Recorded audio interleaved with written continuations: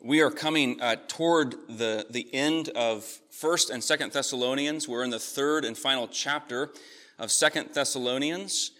As we turn our attention to the first 5 verses of this chapter, I want to begin with a brief story that took place in 1959 to 1960 between two men whose lives were dramatically changed through a bet, a wager that they made with each other. When it was all said and done, one of these men would go on to own a major publishing company. The other would go on to become really an international best-selling author and in a lot of ways a household name. The wager was for $50. One of the men was named Bennett Cerf, the other Theodore Geisel.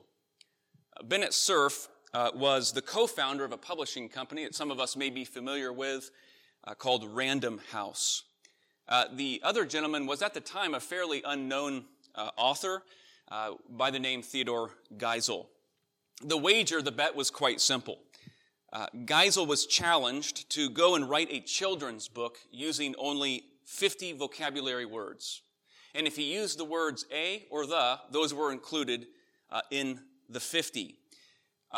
Quite a challenge. The average children's book contained about 1,000 words, so 50 words. If he was successful, Bennett Cerf would pay him $1 per word, and so the bet was for $50. Well, Theodore Geisel took up the challenge. He went to work.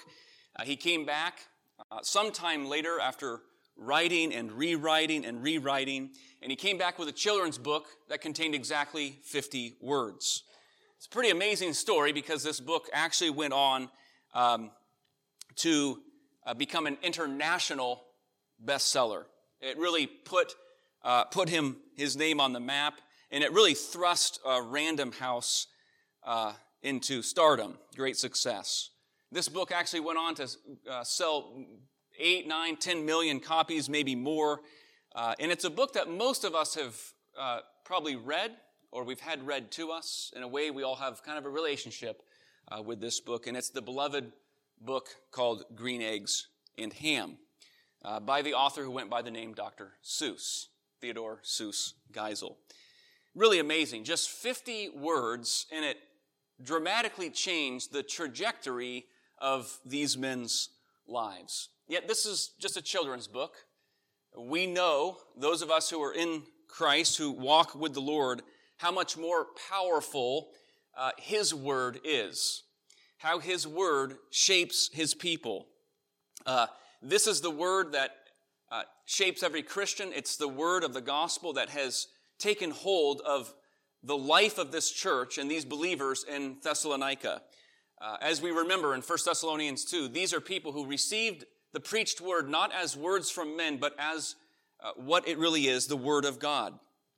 And remarkably, the verses we're going to look at, just 5 verses in the original, are actually less than 50 words. They're 47 words.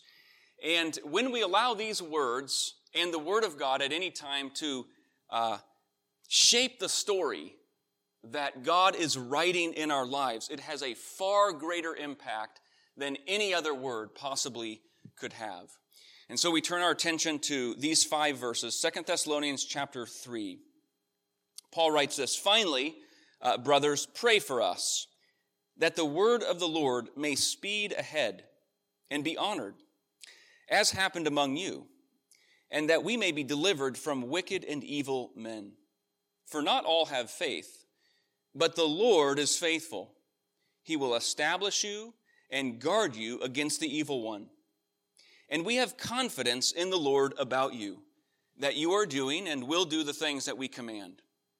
May the Lord direct your hearts to the love of God and to the steadfastness of Christ."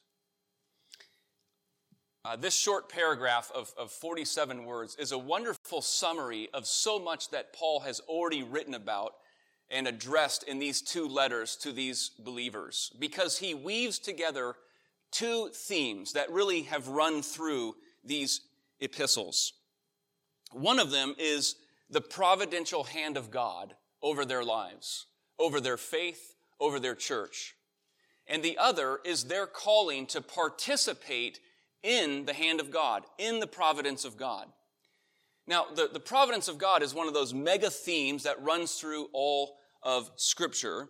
And our Westminster Shorter Catechism defines providence, God's work of providence, as this: that it is God's most holy, wise, and powerful, preserving and governing all his creatures and all their actions. There's a preserving aspect, a sustaining aspect, and then there's a governing or ordaining aspect. So his providence is pointing to his supreme authority, his supreme power to really bring about whatsoever he desires. Now, we see this in many passages throughout the Bible, very pointedly in passages such as Ephesians 1, verse 11, where Paul is speaking to the church about God's work of redemption and salvation. And he says in Ephesians 1:11 that God has predestined, you have been predestined according to the purpose of him who works out all things in conformity or according to the counsel of his will. All things is what Paul mentions. So it's comprehensive, that which God works out. We also think of Jesus' words in Matthew chapter 10. We heard them read earlier. Are not 2 sparrows sold for a penny? Yet not one of them will fall to the ground apart from your Father, or from the will of your Father. Jesus is making there the point that that which seems small or insignificant, in some ways appears of little value, a single bird, a single sparrow, doesn't fall to the ground apart from the will of God. So when you and I step back and we consider our own lives, from life's more weighty decisions or consequential events or circumstances, who you marry in life, whether you get married at all, what calling or vocation you might pursue, whether you incur a serious illness or go through a pandemic, or who may be the leader of a country, all the way on the other side to the seemingly mundane things, the things that seem insignificant or even meaningless in a way, getting stuck in traffic, how many hairs are on your head, what you're going to eat this afternoon. All these things occur not by chance, but by the will of God, the hand of God. In Matthew 10, Jesus' point is not only that it is God who feeds the birds and clothes the lilies of the field and determines when every creature, every bird, countless millions a year, die and fall to the ground. His point is that this God is your personal Father. And that if his hand, if his care extends to a single sparrow, how much more will his fatherly hand extend to you? And so Jesus says, therefore, fear not, for you are of more value than many sparrows. And this is the angle on God's providence, it seems to me, that Paul is coming at with the Thessalonians. That the hand of God is personal, it's present, it's purposeful in your life. And I take this from verse 3 of our text. But the Lord is faithful. He just said, not all are of faith. That is an extreme understatement from Paul. As these believers have been persecuted, they've experienced suffering, internal pressure from false teachers, external pressure from Jews and civil authorities. Yes, of course, not all are of faith, but he says the Lord is faithful. He will establish you and he will guard you against the evil one, or you could interpret that against evil. So Paul is directing their attention to something that is certain. God's going to provide. He's going to establish, which is a word meaning strengthen there, and he's going to guard you against evil. Now, we may not know a lot about the Thessalonians, but one of the things we've learned throughout these letters that we are very certain of is that these believers had experienced tremendous suffering and affliction. They had experienced persecution. And so it's important that we keep that in mind as we're wrestling through these words. Back in chapter 1 of this letter, Paul said that you may be considered worthy of the kingdom for which you are also suffering, and that the Lord would grant you relief amidst affliction. Now, if you're around the scriptures or familiar with them very much at all, to read about the faithfulness of God, or that God will guard you and God will establish and strengthen you, that may not be surprising language to us. But I think what Paul is saying and what Paul is doing is actually quite radical, especially in the face of our contemporary cultural thinking. Because for Paul, the Lord's hand is not only present to comfort, it's not only present to help, it's not only present when things seem to be good, when things seem to be godly. This is a hand that guides and governs and ordains all things. That God will strengthen, that God will guard you, these are not wishes. Paul is saying this with a level of confidence and certainty about it. There's nothing outside of God or the will of God that's going to get hold of you. His hand is firm. You can count on these things. These are the same letters where Paul has said you were destined for these afflictions in 1 Thessalonians 3:3. That is, in God's predetermined plan, believers would experience trial. It's certain. Or regarding their sanctification in 1 Thessalonians 5, that the God of peace would sanctify you completely, keeping you blameless at the coming of Christ. He who calls you is faithful. He will surely do it. So Paul speaks with assurance that the hand of God is present and is going to bring about what he so desires. So luck and chance, happenstance, doesn't fit into Paul's thinking. Consider these two passages. Isaiah 45, verse 7. I form light and create darkness. I make well-being and create calamity. I am the Lord who does all these things. And on a much more even personal level, Psalm 139. Verse 16, in your book were written, every one of them, the days that were formed for me, when as yet there was none of them. That's the providence of God. And among other things, God's providence is to comfort his people. That things don't come into our lives or happen to us by chance. That's part of what Paul is after, I think, in writing this portion of his letter. God's faithful. He will strengthen you. He will guard you. Have you ever heard people say, let me tell you what happened. It was a God thing. Now, I've never said that, but I understand where people are coming from. I think it's fine, by the way, that was a God thing. Because sometimes God works in very profound ways, in extraordinary kinds of ways, every time a person is converted and comes to faith in Christ. That is an extraordinary manifestation of God's power to break through spiritual darkness, to bring life where there was spiritual death. So I understand when people say it was a God thing. And yet I also want to say everything is a God thing. Right? Everything is a God thing. This is my Father's world. Though the wrong seems oft so strong, God is the ruler yet. God's hand in our lives and in this world is not only present in guiding that which seems good, that which seems godly. His hand rules over all things.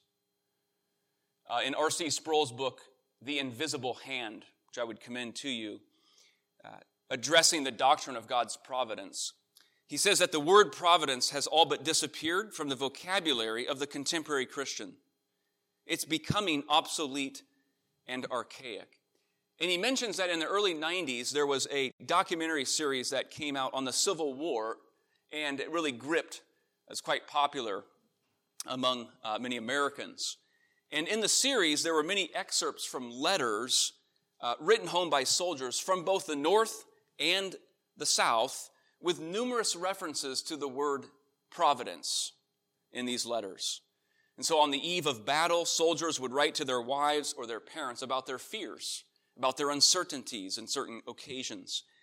And yet in the midst of that, they mentioned their lives being in the hands of providence.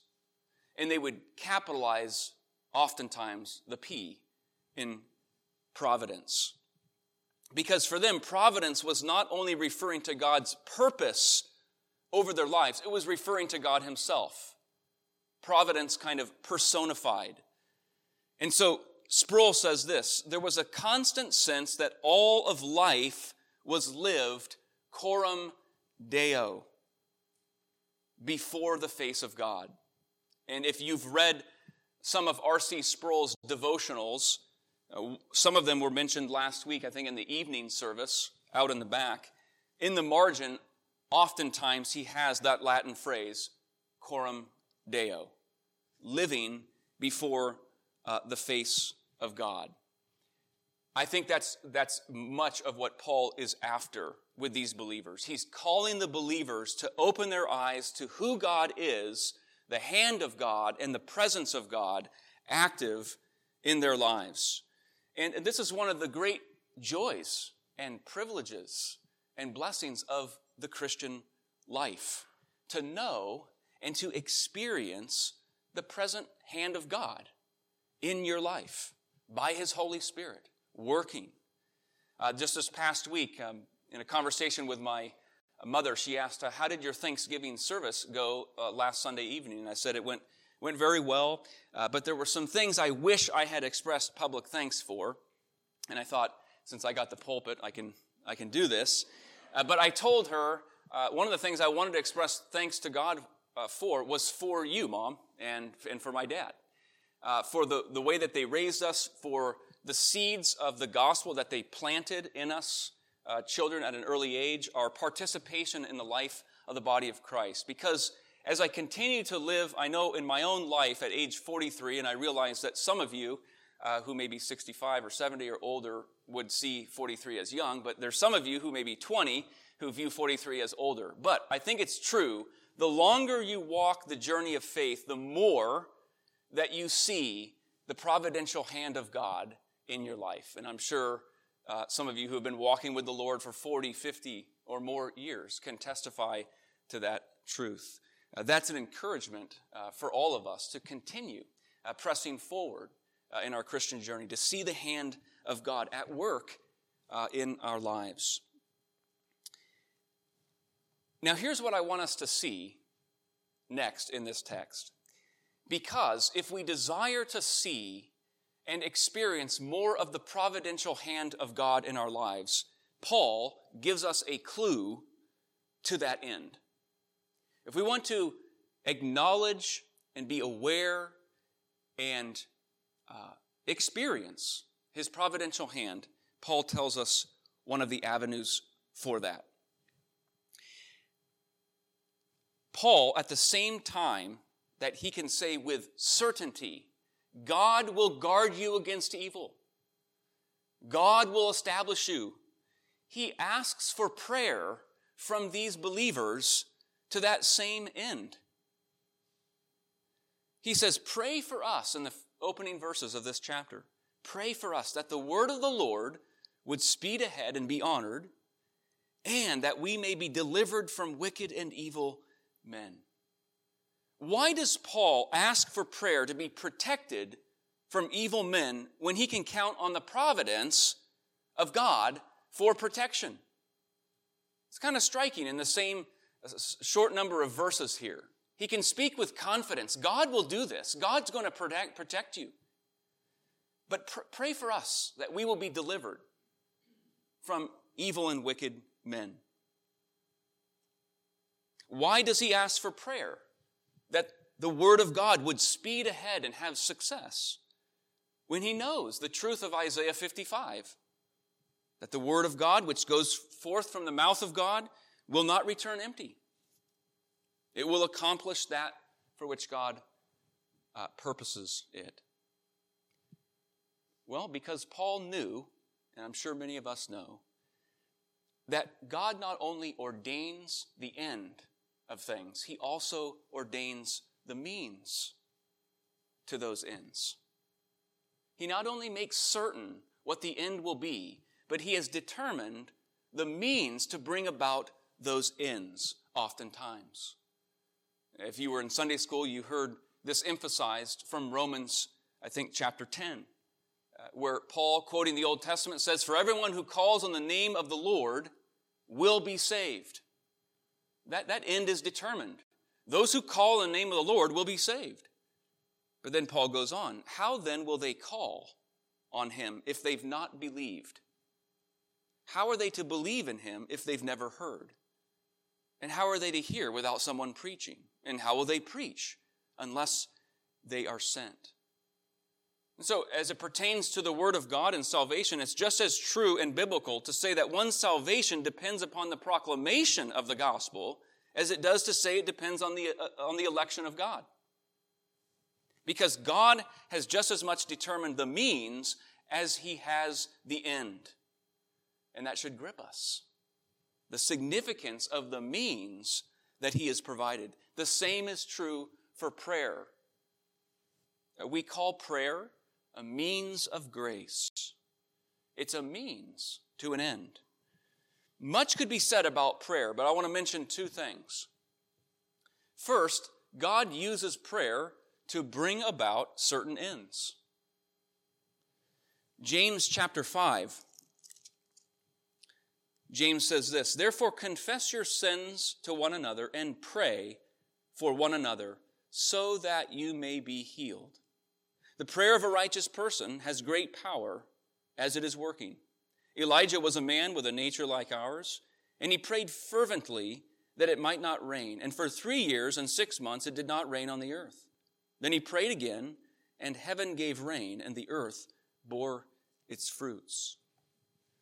James's exhortation to pray is not that you can bring about what you will, but that you and I may participate in bringing about what God wills. Jesus gives us an entire parable, the parable of the unjust judge, emphasizing the importance of fighting to pray so that we would not lose heart. It's in Luke chapter 18, where Jesus speaks about this judge of a town who had no fear of God, no regard for man. And a widow of the town was pleading to this judge for justice from an adversary of hers. And we're told, though he would not give it for a while, because of her insistence, her continued troubling of this judge, he eventually brings about justice. And Luke says this, Jesus said this parable so that men always ought to pray and not lose heart. You see, our prayers may not bring about what we want, but God calls us to persist, to trouble him, because in doing so, we then have the ear of God. We are aware of God's presence, that we have his ear, that he's with us, and that when we're near him, he grants to us peace. And so sometimes we may be losing heart because we are simply not praying. We're not drawing near to the Lord. It's a way to build up the people of God. Perhaps the most important part of prayer is that it is a primary means by which the people of God are shaped into godliness. William Carey, the father of modern mission, said, "Prayer, secret, fervent, believing prayer, lies at the root of all personal godliness." And prayer is not only an evidence of faith, it is a means by which our faith is formed.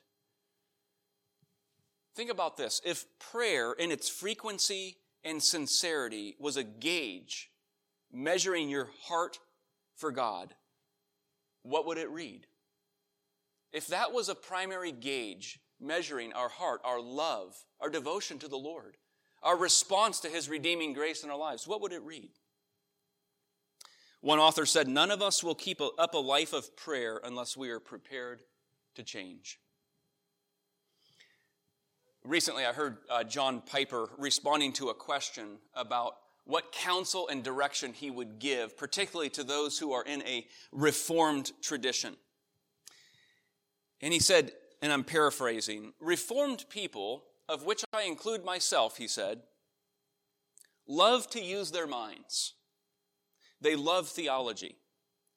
But sometimes we can love our theology more than we can love God himself. Sometimes we can love loving God more than actually loving God. We can love studying about God more than loving God. We can love preaching about God more than loving God. We can love serving God more than loving God. And I think this is one of the great blessings of prayer, because prayer is an invitation to come directly into the presence of our Heavenly Father, to know his presence, to express our affection and love to him, that we have the attention of God himself in prayer. And so Paul here in this text, he not only begins with prayer, he ends with a prayer in verse 5. May the Lord direct your hearts to the love of God and to the steadfastness of Christ. Paul is praying that God would direct their whole heart, their whole life here, he's referring to receive the love of God and to have the endurance that comes from Christ. Maybe our own life story does not involve becoming a part of a major publishing company or becoming an international bestseller, but God's written story for your life is of greatest value because it has his providential hand upon it. It has his hand of redemption upon your life in Jesus Christ. And Christ accomplished that glorious salvation upon the cross and offers and he applies that salvation so that we would know true fellowship and communion with God. I want us to go to prayer as we normally do, but this morning I was listening to a song. It's a song that I love, and by Matt Mayer called Lord, I Need You. And so we're going to go to the Lord in prayer. I just want you to hear these words so you can bow your heads, and may this be our heart to God.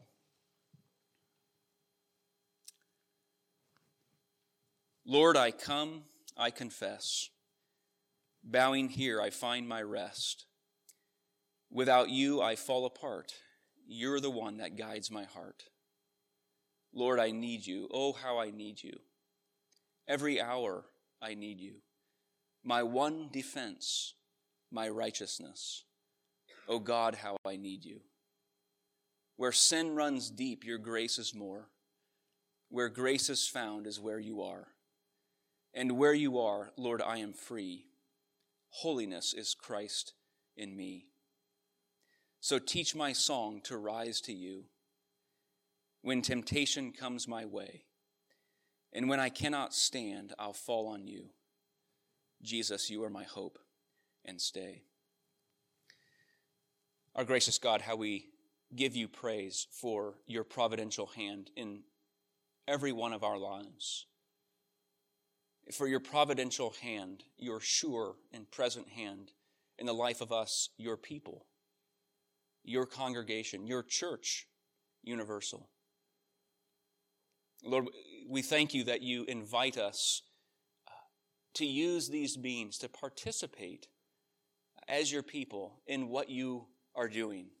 Even as we pray to you with these words, and pray to you, Lord, with the expression of our hearts, we know that you are at work. And so we pray that you would, both this morning, today, this evening, in time to come, Lord, draw us to yourself, that we would desire more and more, that we would value more and more communion with you, that we might know your peace, and that we might rejoice that you use us, though broken vessels, even to bring about your glorious ends. And Lord, we thank you that you rule supreme, sovereign over all of creation, that your hand is at work and present in us. And we thank you for our great redemption that is ours through the work of Jesus Christ. We pray that you would engraft people, Lord, into your redemptive story, that they may know your grace and your mercy and life everlasting. For this we pray in Jesus' name. Amen.